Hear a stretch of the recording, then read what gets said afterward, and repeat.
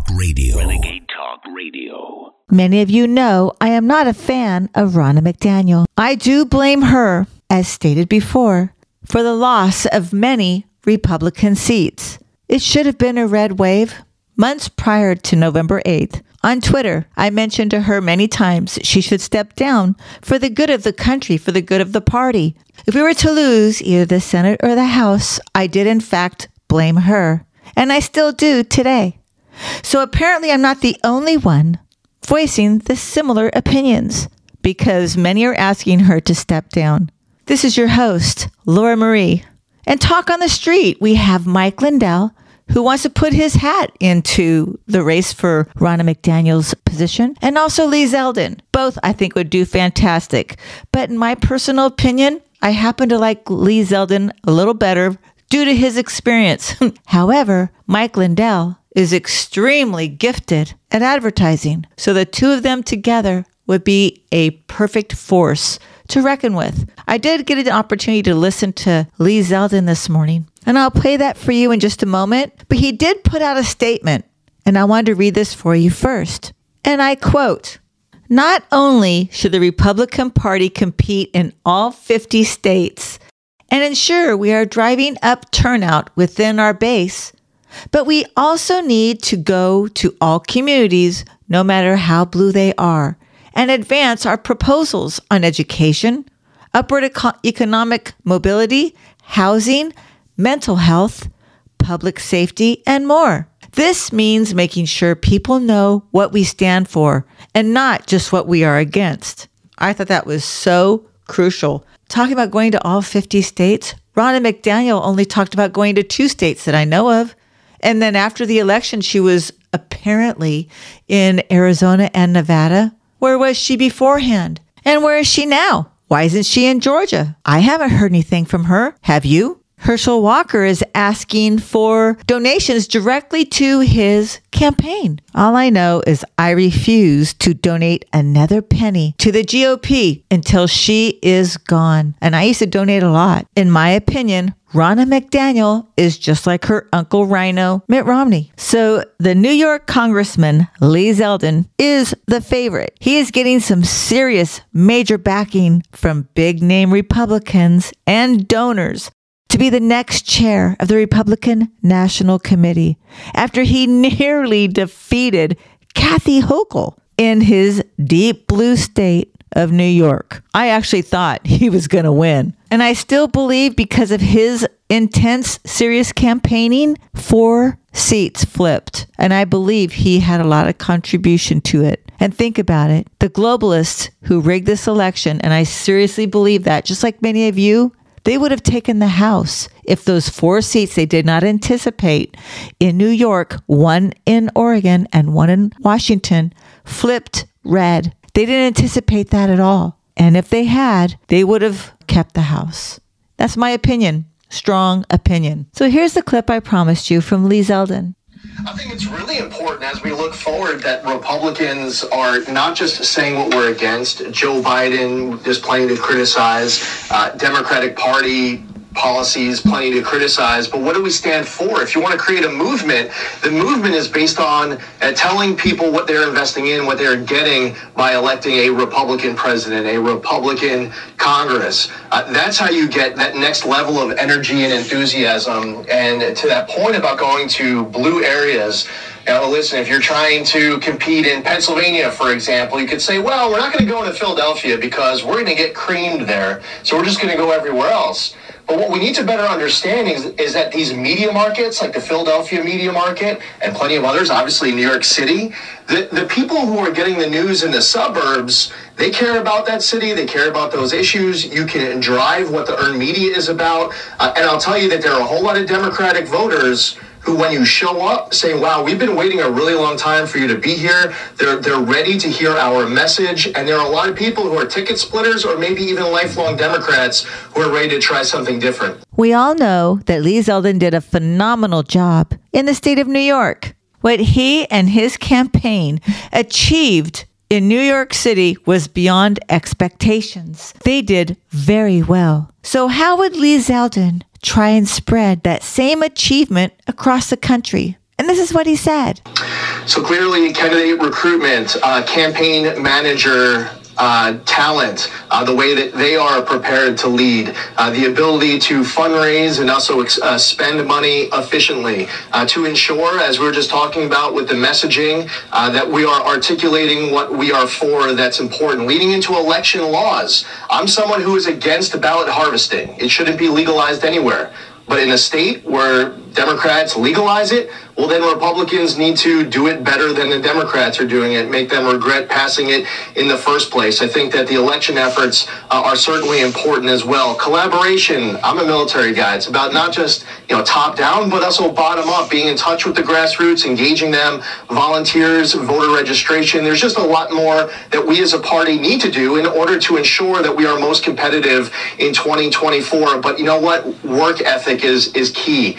And ensuring that we're not just going to the places where we do the best to improve and increase Republican engagement and turnout, but to go to places where they haven't seen Republicans in a really long time. And I'll say, when you go to a black community or an Asian community or a Hispanic community, the key isn't to show up and say, vote for me. I love black people. I love Asian people. I love Hispanic people. What they want to hear is that we care about the safety on your streets. Here's our ideas to make it better. We care about the quality of education for your kids in school. These are our ideas in order to make it better. It's our ideas, our positions of why we are Republicans, and carefully and talent, and putting talent in the way that we articulate it to ensure that all of these people who have voted Democrat in the past are willing to try voting for Republicans in 2024.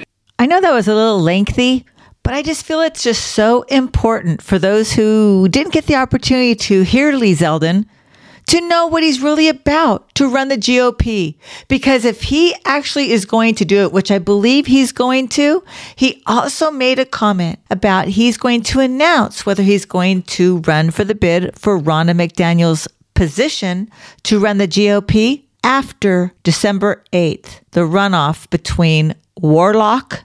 Yes, I said Warlock. He is such a fraud. And Walker. I'm going to go ahead and play another clip from Lee Zeldin so you can hear in his own words instead of mine, expressing his view on election integrity.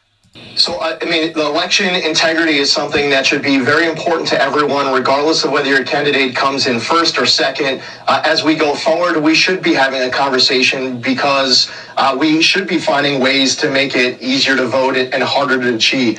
So if there's somebody who has some type of verified, confirmed complaint, we should be able to hear them out so that we have more trust in the process. But what a lot of Americans want to see in going forward is that this conversation is about the elections that are in front of us, and learning lessons to make sure that we are tightening election integrity is key. I'm someone who's in favor of voter ID in all 50 states. I'm against ballot harvesting anywhere for sure, but the Republican Party needs to lean into early voting where it's legalized, lean into ballot harvesting where it's legalized, because otherwise you're going to see Democrats winning a whole lot more elections. But election integrity should always be important for everybody.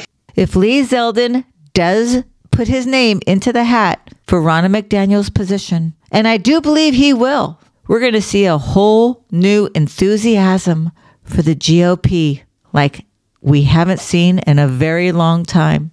I believe he could break records with campaign donations. So again, here's Lee Zeldin in his words. My priority right here is that we need to send a message to everyone in Georgia. If you're a Georgia voter, get out and vote for Herschel Walker on Tuesday. I don't want to distract from that. Once Tuesday's election is behind us, I will be deciding and announcing that publicly. But I don't want to take away from that focus between now and Tuesday. That sounds pretty promising to me, and I hope it does to you too. He has my vote.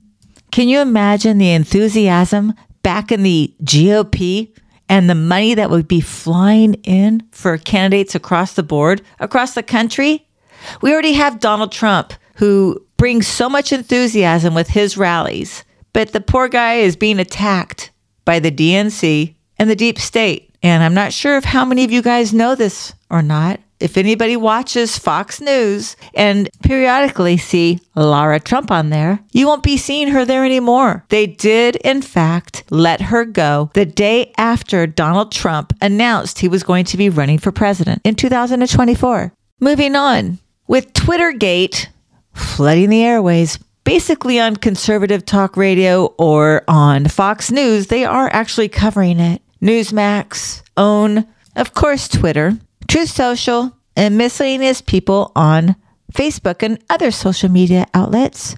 I thought I would start off with the Lee Zeldin with the RNC taking Ronna McDaniel's place, giving us some optimism for the RNC. But I did want to talk about the Twitter takeover and what Elon Musk has revealed, because it is very important and it's very disturbing that the man says he is not suicidal. It's not even a thought in his mind. And if something were to happen, it would be fake. That's pretty sad. So when we come back, we're going to talk more about Twittergate. We'll be right back.